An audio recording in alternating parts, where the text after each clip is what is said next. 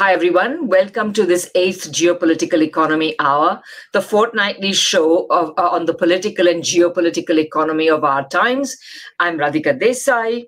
And I'm Michael Hudson. And this will be the fourth and final show on de-dollarization. As you know, we initially decided to do a couple of shows on de-dollarization, but Michael and I have written lots about it, both jointly and individually, and we have lots to say. So eventually it became 3 programs, and even then it wasn't over. So today we are into the fourth and final program. And as you know, we've divided our discussion into several questions. So Paul is behind the scenes looking our videographer. So Paul will be showing the slides. So Paul, can we show the question slides, please?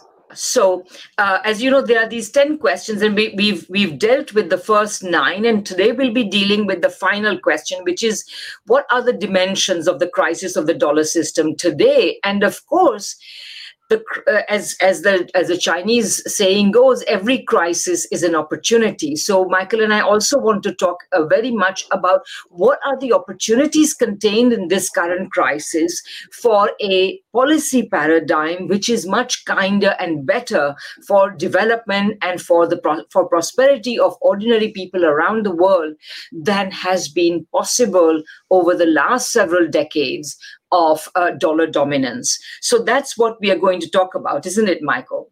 Yes. We're going to talk about, really, it's not simply moving out of the dollar, it's de-neoliberalization. It's really a whole creation of a whole different economic system that is necessary. Yeah, I mean, some people often talk about that contrast between the so-called Washington consensus and the so-called Beijing consensus. And much of what we say will have to do with that. So, the way I think about the crisis, if we can have the next slide. Yeah, so I think of the what drives de-dollarization as being at least composed of 2 very different parts. So one set of developments is occurring within the dollar system, the US financial system, which really forms the base upon which then the dollar sort of tries to mount its contradictory, volatile, and never entirely successful role as the world's money. So we'll look at how the contradictions are mounting there, and then we will see that as the contradictions are mounting within the dollar system, outside there are a whole stream of possibilities and alternatives that are being created, centered, of course, around China, but also entailing the activities and policies and the new policies of other countries. And of course, as you know, all these developments have been rapidly accelerated by the recent, by the current conflict, in which so many contradictions have been really maturing. So if we look at the left-hand side, the mounting contradictions of the dollar, we see that, first of all, as we've talked about many times throughout this past several shows on de-dollarization, the dollar system after 1971 essentially rested on creating on expanding financial activity, dollar-denominated financial activity, in such a way that the rest of the world, holders of money, the rest of the world would hold that money in dollars in order to take advantage of the opportunities for financial profit being created by the dollar system. And what's really interesting is that this inflow of dollars that has been central to keeping up the value of the dollar, to counteracting the downward pressure on the dollar that the US deficits and the declining US economy, etc., would create. So this inflow has actually gone down considerably. So if we can show the next slide. You will see in the next slide that inflow, gross cross-border capital flows, bulk of which are in dollars, you see them going up sort of in a series of peaks up to the really big peak of 2007. And as you can see, that was like the mother of all asset bubbles. And after that, you see that the inflow, the cross-border capital flows fall, and then they recover. But as you also see, the recovery has remained essentially at levels that are less than half of the 2007 peak. So that's the real point. So these inflows are declining. Michael, did you want to add anything? Yes, the important thing is that what we're talking about here and what actually determines the relative exchange rates of currencies is not trade. In the newspapers, they talk about using the dollar for oil and for food and for other basic needs. But the actual change that is responsible for the up and down zigzagging are capital flows, mainly into the stock market and into the bond market. And this is very largely a function of interest rates. And the exchange rates are really a function of financial markets, not trade particularly, especially a foreign debt service. Why do global South and countries need dollars? To pay their their dollar-denominated debts, and this is what the papers lead out. And once you begin to look at these factors, the capital flows that Radhika just mentioned and that we're charting right now, you realize that if you're having a system that's not based on investment in each other's private capital markets, but on a mixed economy with governments, we're not talking about a market economy anymore. So even though, suppose we're 10 years from now, and we're looking back at the chart that Radhika just put up. Well, right now it looks up and down, but in 10 years, all this will be just a little squiggle, and then there will be just a completely different world. Well, exactly. And Michael, you raise a really interesting point. But before we get to that, let me also add one other thing, which is what Michael says is that, this entire dollar system is organized not around production, not around trade, which is basically what ordinary people need in order to make their living, but it is essentially organized around finance, that is to say, in the indebting of ordinary individuals, businesses, productive businesses, and governments, and it is centered around creating speculative asset markets. And this is precisely, not only does this not feed anybody apart from the making a few people very rich by transferring income from some people to others, but it also strangulates production. And in addition to that, by creating such a demand for the dollar, which essentially, it's a demand that mainly rich people and big institutions engage in, that they supply. By creating such a demand for the dollar, what this system has also done is it has brought the exchange value of most currencies other than the dollar down. That is to say, the dollar is overvalued in relation to all these other currencies, which means ordinary people in poor countries not only have to work hard in order to earn dollars, they have to work unreasonably hard because the dollar is unreasonably overvalued. And of course, as Michael says, this is what they need to do in order to pay the debt, which is also the other net on which this resides, because governments of the third world and increasingly also businesses of the third world are indebted to the dollar system. So now, Michael also mentioned one other thing, which is that, of course, this so-called market system, we are always told that, the market is operating freely and this is the dollar's value is the value determined by the free market. But actually, there's something really fishy going on. So if we could have the next slide here, please. So if you see here, basically what we are also arguing is that the Federal Reserve has had to step in a big way and support asset markets. So if we can have the next slide, you see what we mean. So here you see simply a graph of the the Federal Reserve's balance sheet, and you can see that from being at about $1 trillion before 2008, it sort of jumped to twice the amount soon thereafter. And then in the process of quantitative easing, it went up to about $4 trillion. And then in the last 2 or 3 years, given the pandemic crisis and the need to hold up asset markets, you can see it doubled again in size. So today, the value of the Federal Reserve's balance sheet is over $9 trillion. Why are we showing you this? this is the amount of money which, in addition to all the other shenanigans, including low interest rates, etc., that the Federal Reserve is using in order to prop up asset markets. Why does the Federal Reserve need to prop up asset markets? Because foreign money is no longer coming in to the same extent that it would need to in order to keep asset markets up. And if these asset prices were to fall, which they would without the intervention of the Federal Reserve, then of course the wealth of the richest US and world elites would be wiped out. And the Federal Reserve is indebted to nobody other than these elites. So that's the next thing we wanted to show you. One thing about this, the Federal Reserve, by doing the quantitative easing, has painted itself into a corner. And the corner is what you saw a few weeks ago with Silicon Valley Bank and now the other San Francisco banks that are going under.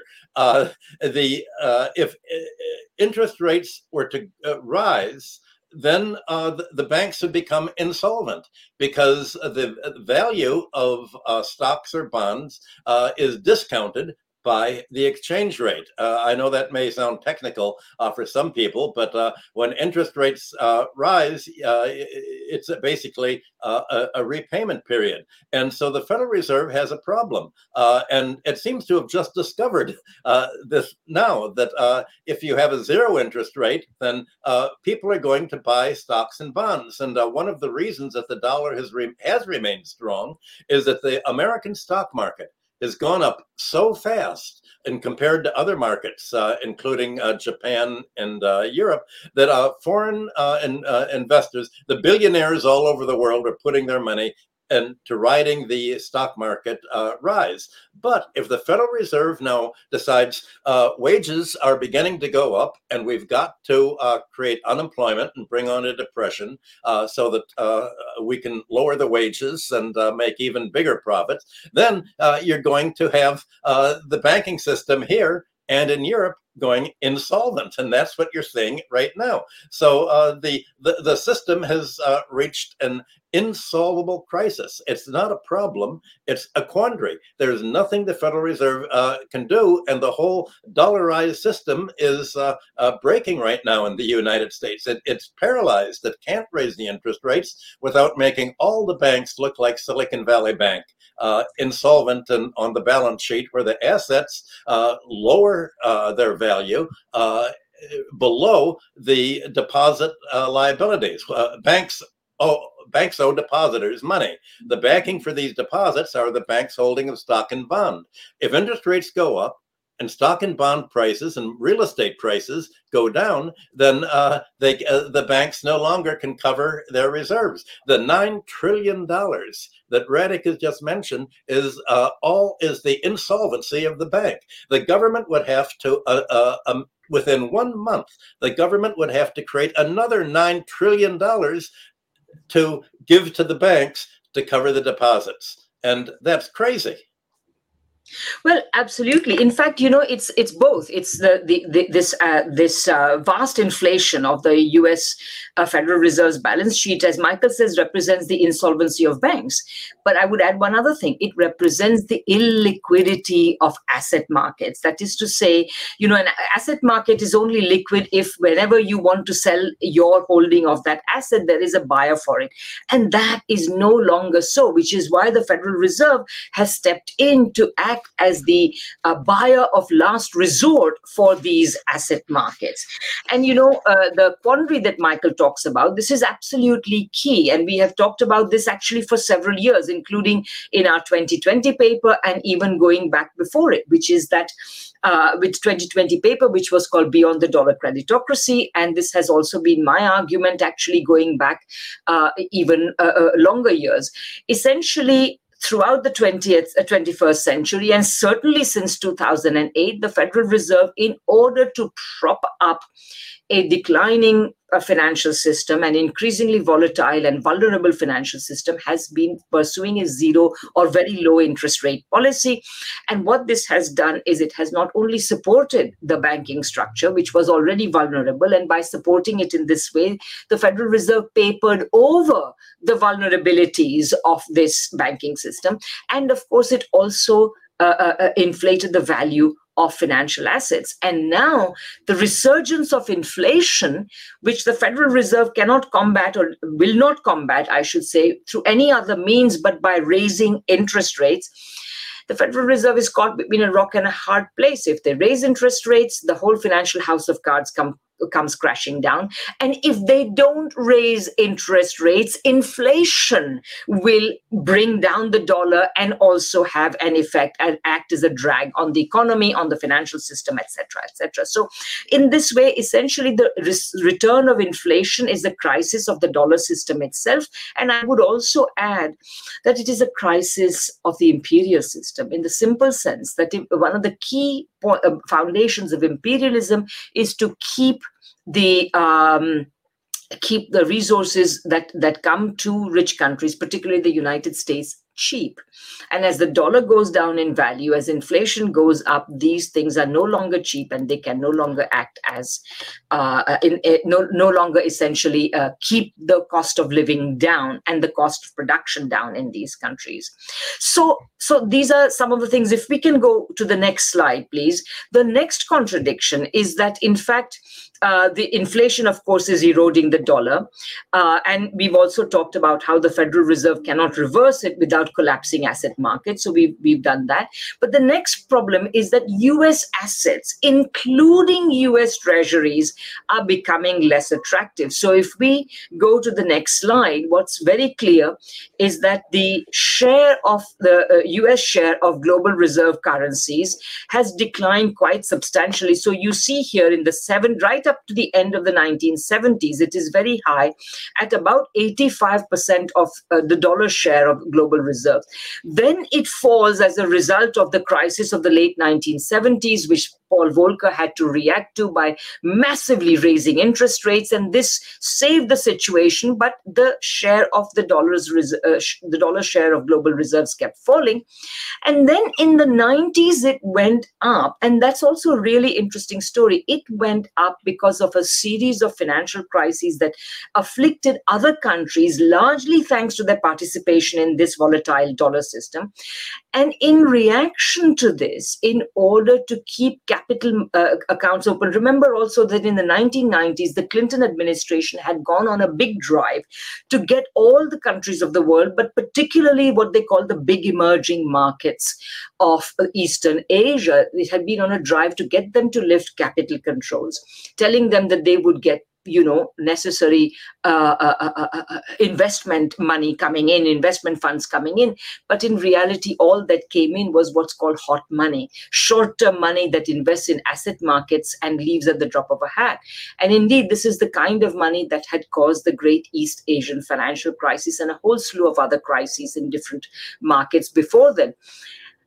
Around this time, just one small point, Michael, and around this time, just to finish this, what then happened is that these countries, unfortunately, rather than impose capital control, they elected to keep their capital accounts open, but also accumulated reserves in order to have the ammunition with which they could intervene in markets if there was any downward pressure on their currency. So, for example, the Korean central bank would keep vast reserves so that if there was a downward pressure on the Korean won, it would use the dollars to buy Korean won and hold up the value of the won.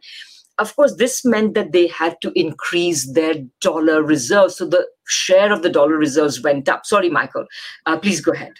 Well, you're right. People had to hold dollars in order to interfere with exchange, to regulate exchange markets. And this is what England did for many years. If you import more because you're in a boom, the currency would go down if you didn't have reserves to sell against the dollar. So the dollar was the main measure. The chart that Radhika just showed actually understates the problem because there's a little trick there. The trick was dollar is a percentage of currency reserves, but foreign reserves are not only in currency, they're in gold. And if this chart would have showed central bank reserves, it would have showed that gold is, especially in the last 2 years, has shown a rising percentage of currency values, and that really is what countries are moving into. They don't sell gold back and forth to stabilize their foreign exchange markets as they used to do in the 1920s, but they're looking for a kind of an economic system where they don't want to have to stabilize exchange markets by having the financial system determine exchange rates, but they want to establish a stable trade relations among themselves without the financial sector interfering and causing the whole long-term distortion that we're describing. And that's a really good point, Michael. And Paul, if we can have that the slide back that we were just looking at, I just want to make one other point about that slide. Yeah, so then we talked about how in the 1990s these reserves went up, and then what we see is that basically in the new century there has been essentially a decline in the value. In the share of dollars as a reserve currency. And Michael already pointed out one little thing that is ignored by this chart. But also charts like this, some people are pointing out that charts like this also ignore one other thing.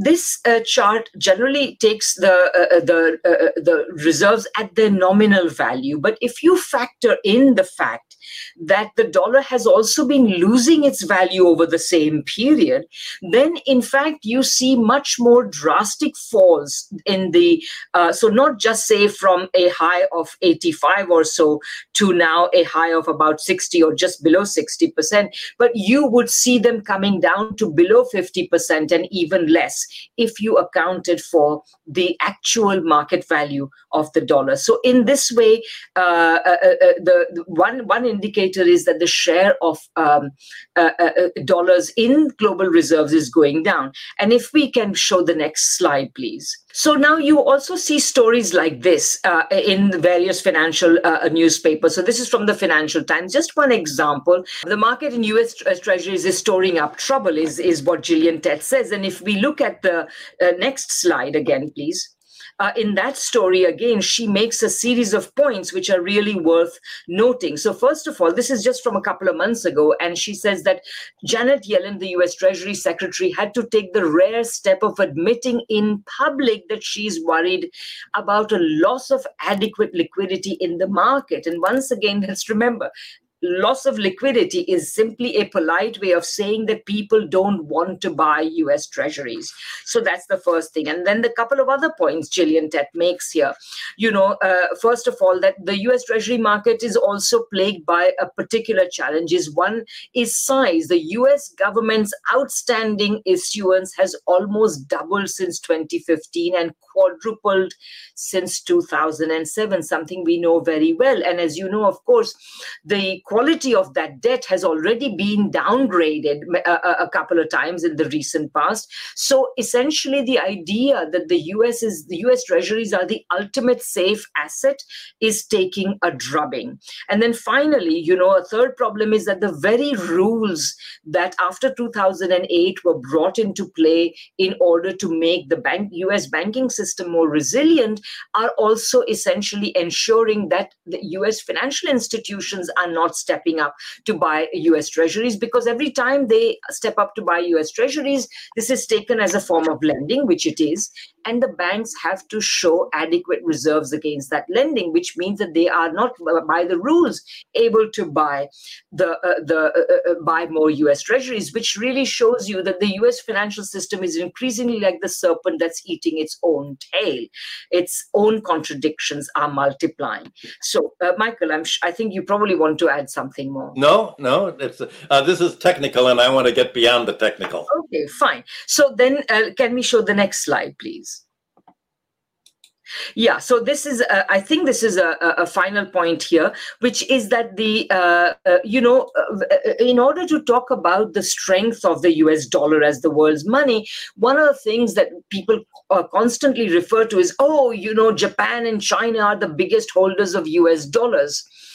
There's a little problem there. They're not the biggest holders of US dollars. They are the biggest foreign holders of US dollars, and the share of foreign holders in total US, among total holders of US dollars is actually about, it had historically been about 30% or so.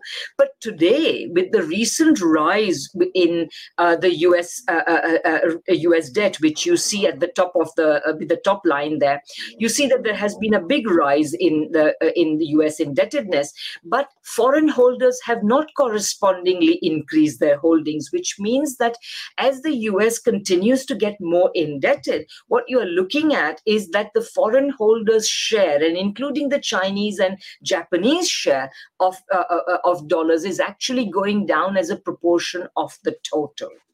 So, Michael, did you want to add anything? There's an important reason for all of this. A lot of high income money in the United States has moved out of the stock market, out of the bond market, into treasuries, because they know that the government can always print the money. There's no question that the U.S. treasuries are the safest of all investments for Americans and for friendly Europeans. The problem is this. While the United States can always print dollars, and you're safe if you're an American, safer than holding stocks that are going up and down. If you're a foreigner, the Federal Reserve cannot print foreign currencies. If you're a foreigner and you're saying, look at the volume of U.S. debt, there's no way that the American economy ever in 100 years can repay the existing debt.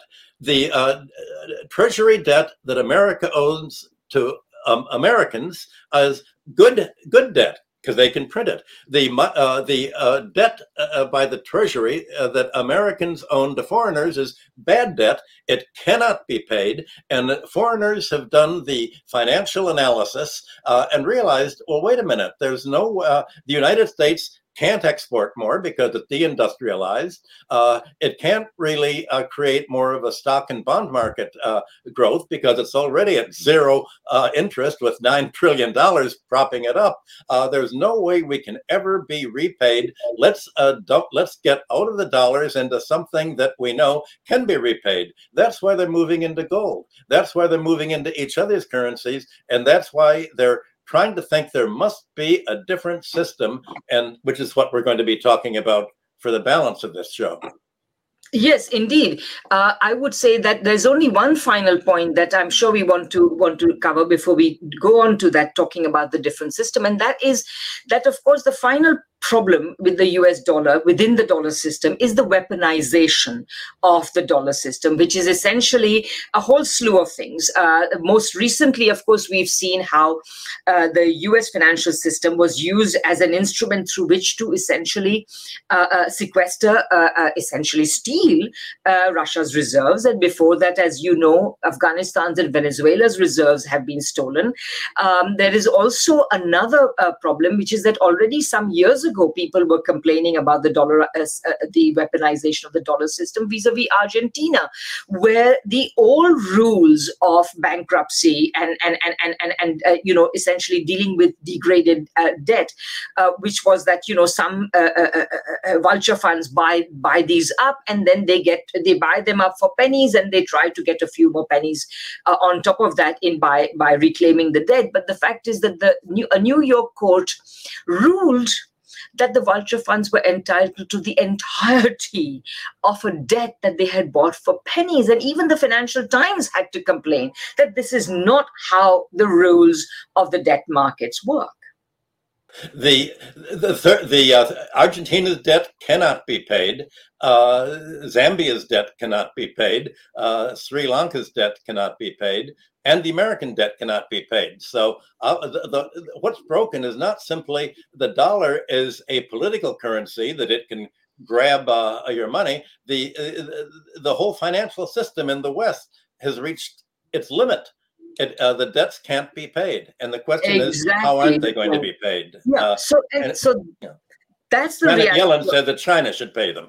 The American position is let China, if only China will give up all its debts, then these countries can afford to pay the bondholders. And then you have bank lobbyists such as Bono saying, well, if only the governments will give up their debt, then the money can be, the little money that the global South makes can be used to pay the dollar holders. Let governments subsidize the dollars by giving up their debt. Let China give up its debt. And this is what politicizes the whole issue of international finance and trade and currency. And so yes, and then so now you have a kind of as full a picture as we can draw of the mounting contradictions of the dollar system. So the dollar system is collapsing under the weight of its own contradictions. On the other hand, alternatives are emerging, and we've talked off and on about the various alternatives: bilateral arrangements between different countries to trade in their own currencies, multilateral arrangements like the Chiang Mai Initiative, the Shanghai Cooperation Agreement, the New Development Bank, the Contingency Reserve Agreement, the creation of new payment systems like the MIR systems and the SIP systems of Russia and China, respectively, the increasing interest in central bank digital currencies, which will allow countries to ease financial transactions, monetary transactions, particularly those that are intimately involved with what the rest of the world is primarily involved with, which is the expansion of their productive system and their trading relations. And of course, their mutual productive investment relations. These countries are not interested in expanding unnecessarily the financial system, as in debts and asset markets, or unproductive debt and asset markets. So, and central bank digital currencies will enable this to happen more easily. So as these things multiply, what is increasingly going to happen is that the dollar and its value will matter to a ever narrowing circle of primarily US-based dollar holders. So that's where we are at. And in this context, what we then have is the possibility that the rest of the world will fashion a completely new financial system. Because, one of the things that everybody asks is, okay, so if the dollar is no longer going to be the world's currency, what will be the world's currency? And our answer has always been, it's not going to be another national currency modeled either on the pound sterling or on the dollar. One of the things we've pointed out is that both of these systems were based on foundations that are no longer possible.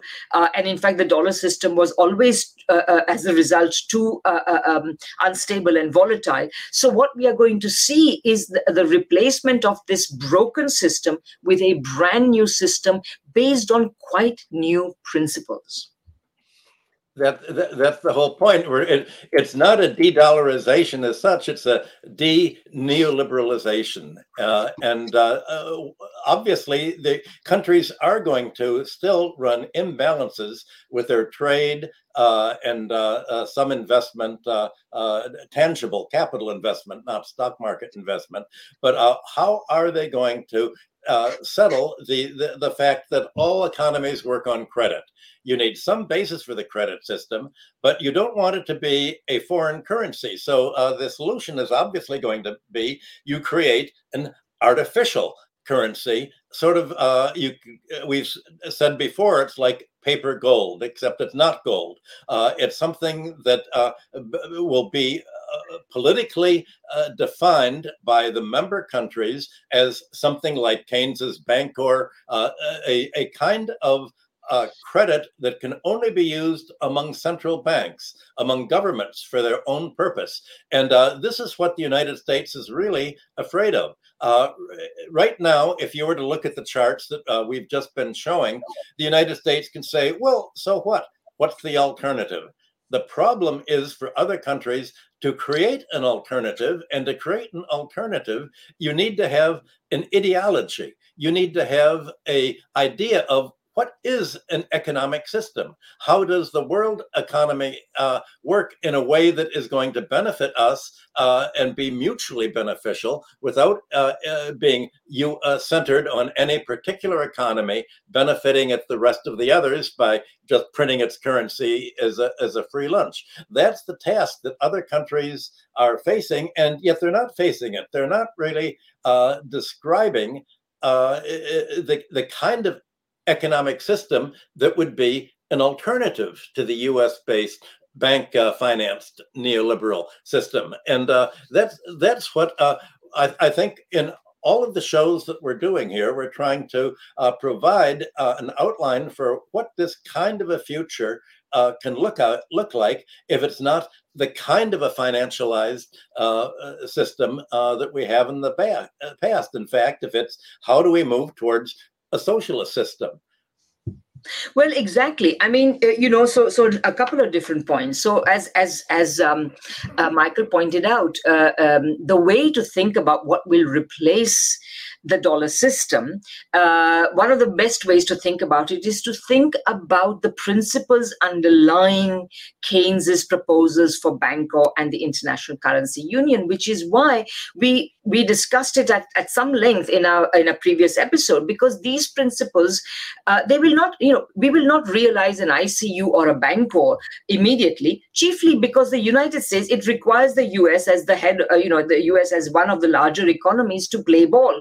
And as long, for the foreseeable future, we don't see the US as agreeing to anything like that. In fact, the United States, in its quest for making the dollar the world's money, nixed Keynes's original proposals in the first place back in 1944. And it's not about to subordinate itself to this system.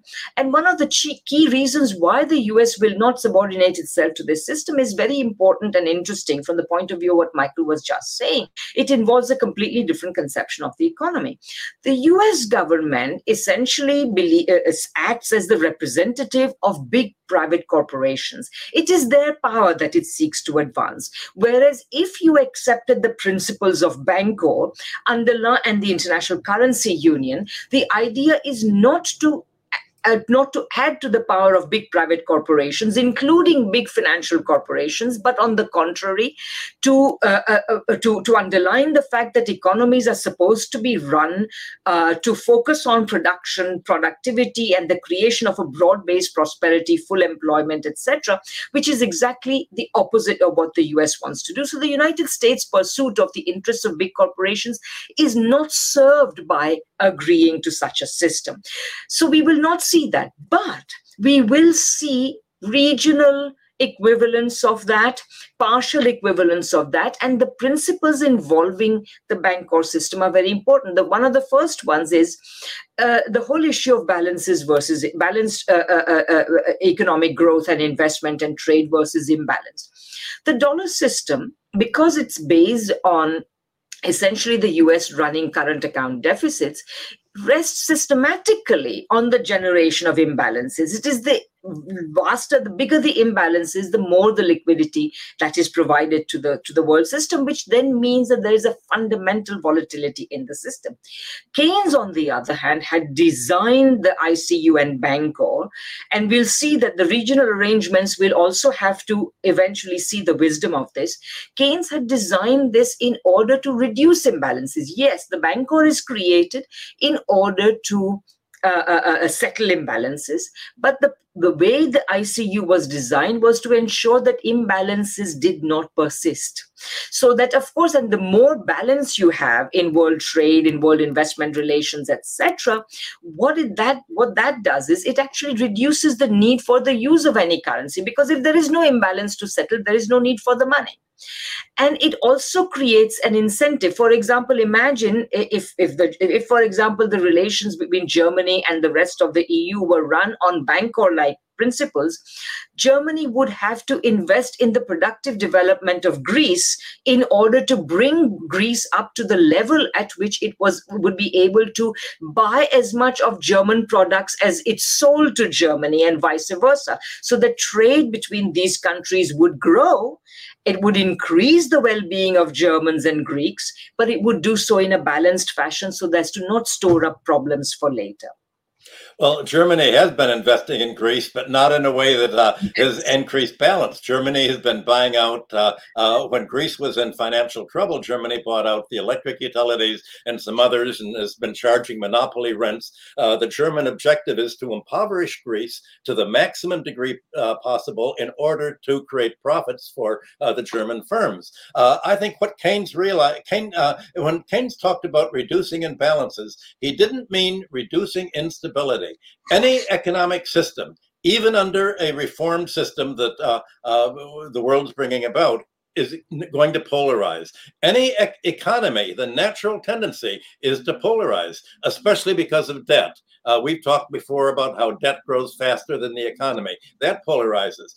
Keynes accepted the fact that there was going to be continuing an imbalance that was in fact going to grow. What he wanted to do was not deny this imbalance, not create a system of balance, because that's really not possible. But when it's imbalanced, you'd actually cancel the accumulation of debt by the creditor countries, and you'd wipe out the debt of the debtor countries so that they weren't reduced to having to live like Argentina had to live. They're not imposing austerity on themselves. The result of the imbalance will be wiped out. The imbalance itself won't be cured, but the results of the imbalance will be wiped out so that the world can have some restoration of order, some restoration of normalcy and solvency.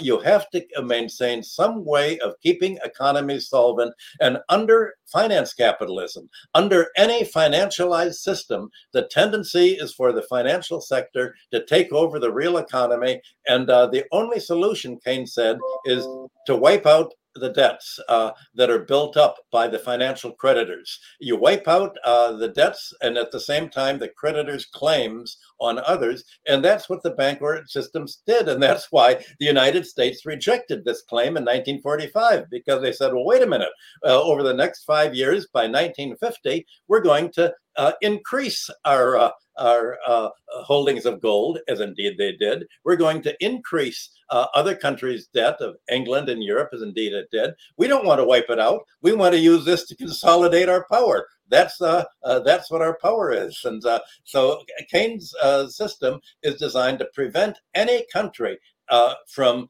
achieving the kind of power that the United States achieved as a creditor nation. And the fact is, if you had a bancor, this would mean that if China becomes the major investor in the major economy, yes, it can continue to develop, to build up credits, but other country at a certain point, the accumulation of Chinese financial claims on other countries, namely other countries' debt to China, will simply be wiped out after, and Keynes had a mechanism to wipe this out after a given number of years. So governments have to avoid trying to profit at other governments' expense. That's the problem that really has to be solved by governments getting together and creating the kind of alternative to neoliberal financialization that we're talking about.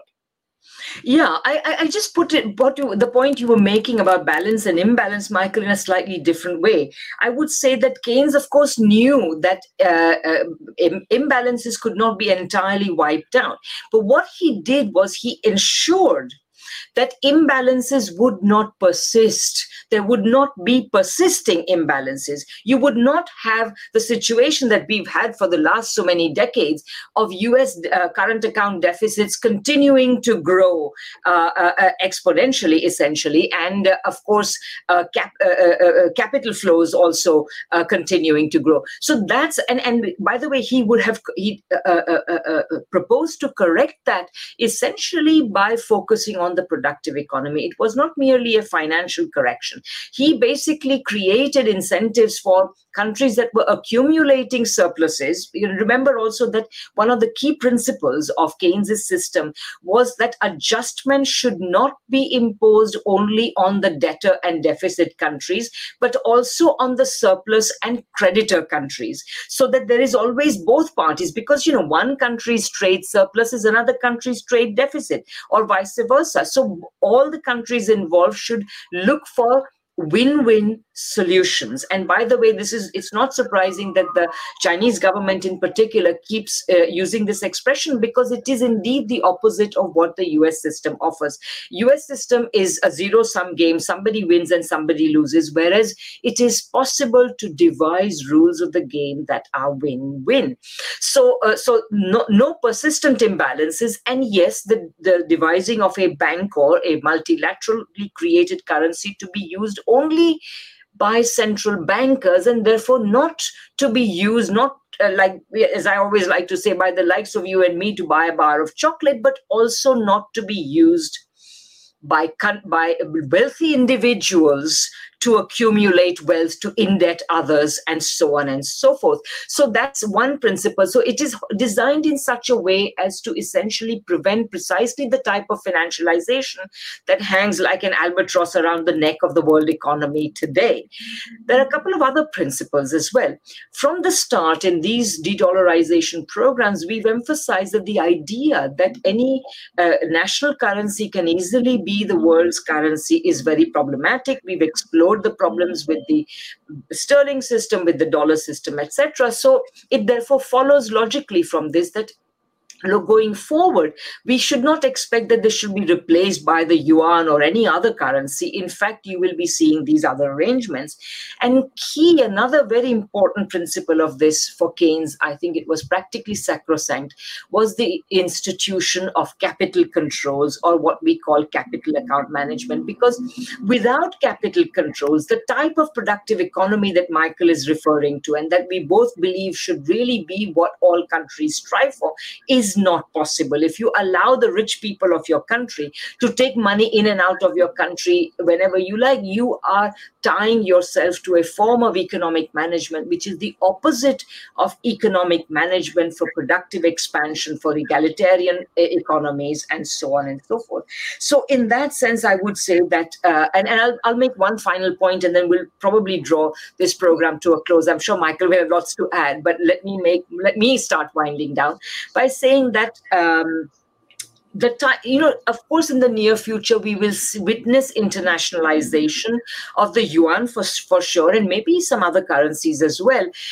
But if you are going to keep to the sorts of principles that underlay Keynes's ingenious proposals, then you will not see the yuan being internationalized on the model of the dollar. When people, I always get so intrigued when that people don't get things. You see every other day you will read a story saying, oh, the yuan will never replace the dollar because it will never be internationalized like the dollar.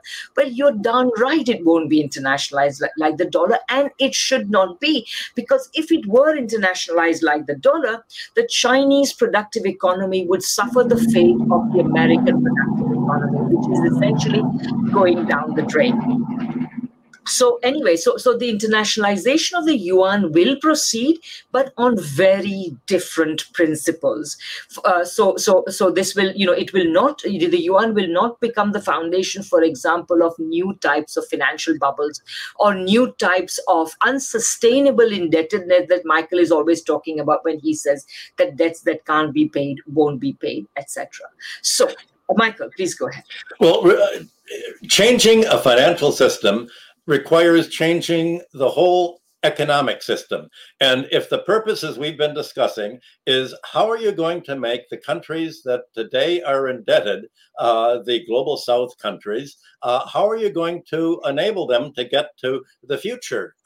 Well, there's only one way that you can have them revive, and that is to create a mixed economy. Government is going to have to play a major role in reviving these economies through government infrastructure. The key is that basic natural monopolies, transportation, communications, healthcare, cannot be financialized. They're going to be done by the government. That is the reason, that is how China has been able to make the amazing gains that it's made over the last 30 and 40 years. So what we're talking about is how do you make the whole world have the kind of success that China has had for 40 years and not have the kind of dependency and austerity that the US dollar system has had? Well, you're going to have government taking a lead. This is why the United States is fighting so viciously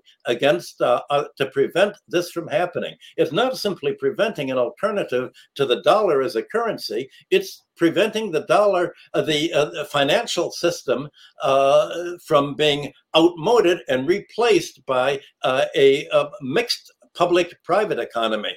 I want to quote one thing that Janet Yellen, the militarized Treasury Secretary, said. She's sort of in the line of Madeleine Albright and Hillary Clinton and Miss Rice, the most vicious American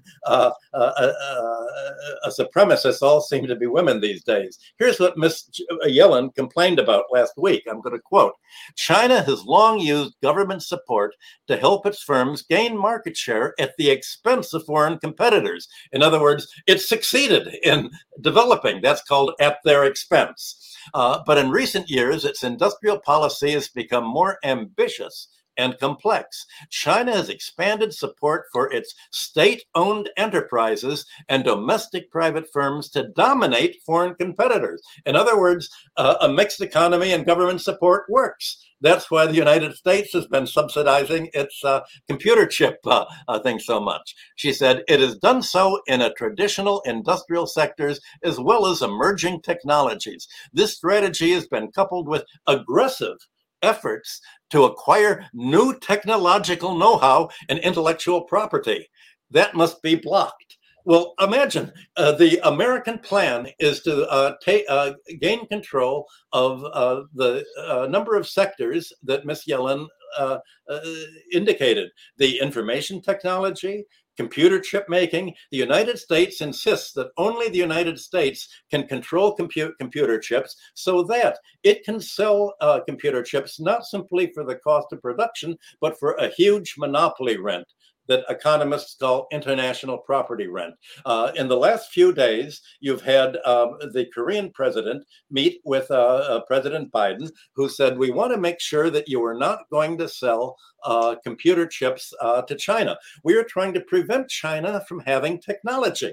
That's how the dollar system works. The dollar system is based on concentrating all natural monopolies in the United States: the monopoly of ownership of oil and gas reserves, the monopoly of computer technology, the information technology, pharmaceutical and health technology. The dollar system is really a concentration of monopoly rents in the United States dollars, which is supposed to create a huge increase in the stock market value of Amazon and Google, and they've been leading the last week's stock market boom. The Americans say we can create all other countries to be not only financially dependent on the dollar, but trade dependency. And that's the key. You can't understand the financial system of dependency without understanding the trade dependency that America has tried to create for oil and gas, for food exports, blocking Russia, for technology exports. This is the whole system that has to be taken on. And the amazing thing is that unlike 50 years ago, you had other countries describing the benefits of their system. China has not come out with any attempt to proselytize its economic plans, its economic philosophy that's enabled it to develop as an alternative to U.S. philosophy. It's simply done it. So it's really the job of other countries are now going to have to be very explicit. Yes, we need government investment. What should the government invest in? Natural monopolies and research and development, just as the United States has done. And in fact, China has simply been following the policies that have made America rich. And the idea of a new financial system is that all countries will have this government support in stabilizing. So we're really talking about not only a financial alternative to the dollar, but a mixed economy as contrasted to a bank-driven economy. Michael, this is you've so well described the new new economic system that's possible now as the dollar system goes into its twilight phase, and you see the emergence of international monetary and financial structures which are more conducive to a new type of economic paradigm. And I was reminded, I often think of the type of economy that you see today in the United States or in the UK, for example, which are all chasing after existing assets in a way that is actually undermining the real economy, which is the production of new goods and services, which is absolutely vital to the maintenance of life. So I think of the US system today as a necrophilic system based on the love of the dead, the already dead labor that is already produced assets. Whereas I think what we want to see is an economic system which is vitaphilic, that is to say, based on a love of life, that is about creating full employment, ensuring that all the productive capacities of the society get their expression. This would be based, historically, we know that free market systems have tended not to produce these kinds of economies, but state interventionist systems have.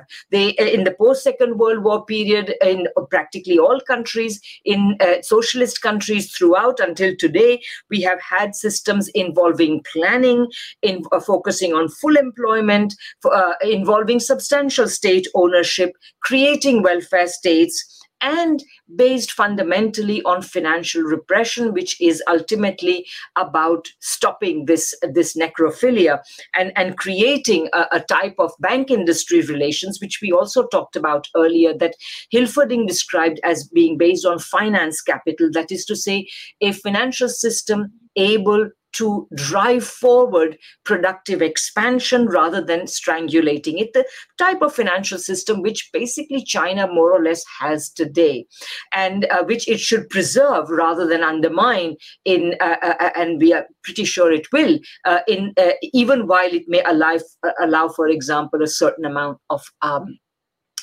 internationalization of the renminbi, etc., etc. So I think we can bring this show to a close by just perhaps reminding you that, and Paul, if you may just show some of the works in which we've talked about this over the last 4 de-dollarization shows. We've talked a lot about the international monetary systems, the history, its present. And Michael and I have written a number of things. There's My Geopolitical Economy, then there is Michael's Super Imperialism, and there is also Michael's The Destiny of Civilization, Finance Capitalism, Industrial Capitalism, or Socialism. Very important in talking about what Michael was just talking about just now, the different types of economic systems that we need to see developing now. And then finally, my most recent book, Capitalism, Coronavirus, and War. There's one more thing. Michael and I wrote a common article, Beyond the Dollar Creditocracy, which also talks about all of this. So hopefully this has been very interesting to you all. Next week, we hope to talk about the political economy of the conflict over Ukraine, looking at the political and geopolitical economy of both what's happening in Ukraine, in Russia, in Europe, in the rest of the world, in the United States, etc. So we hope you'll join us. And for now, we'll just say goodbye.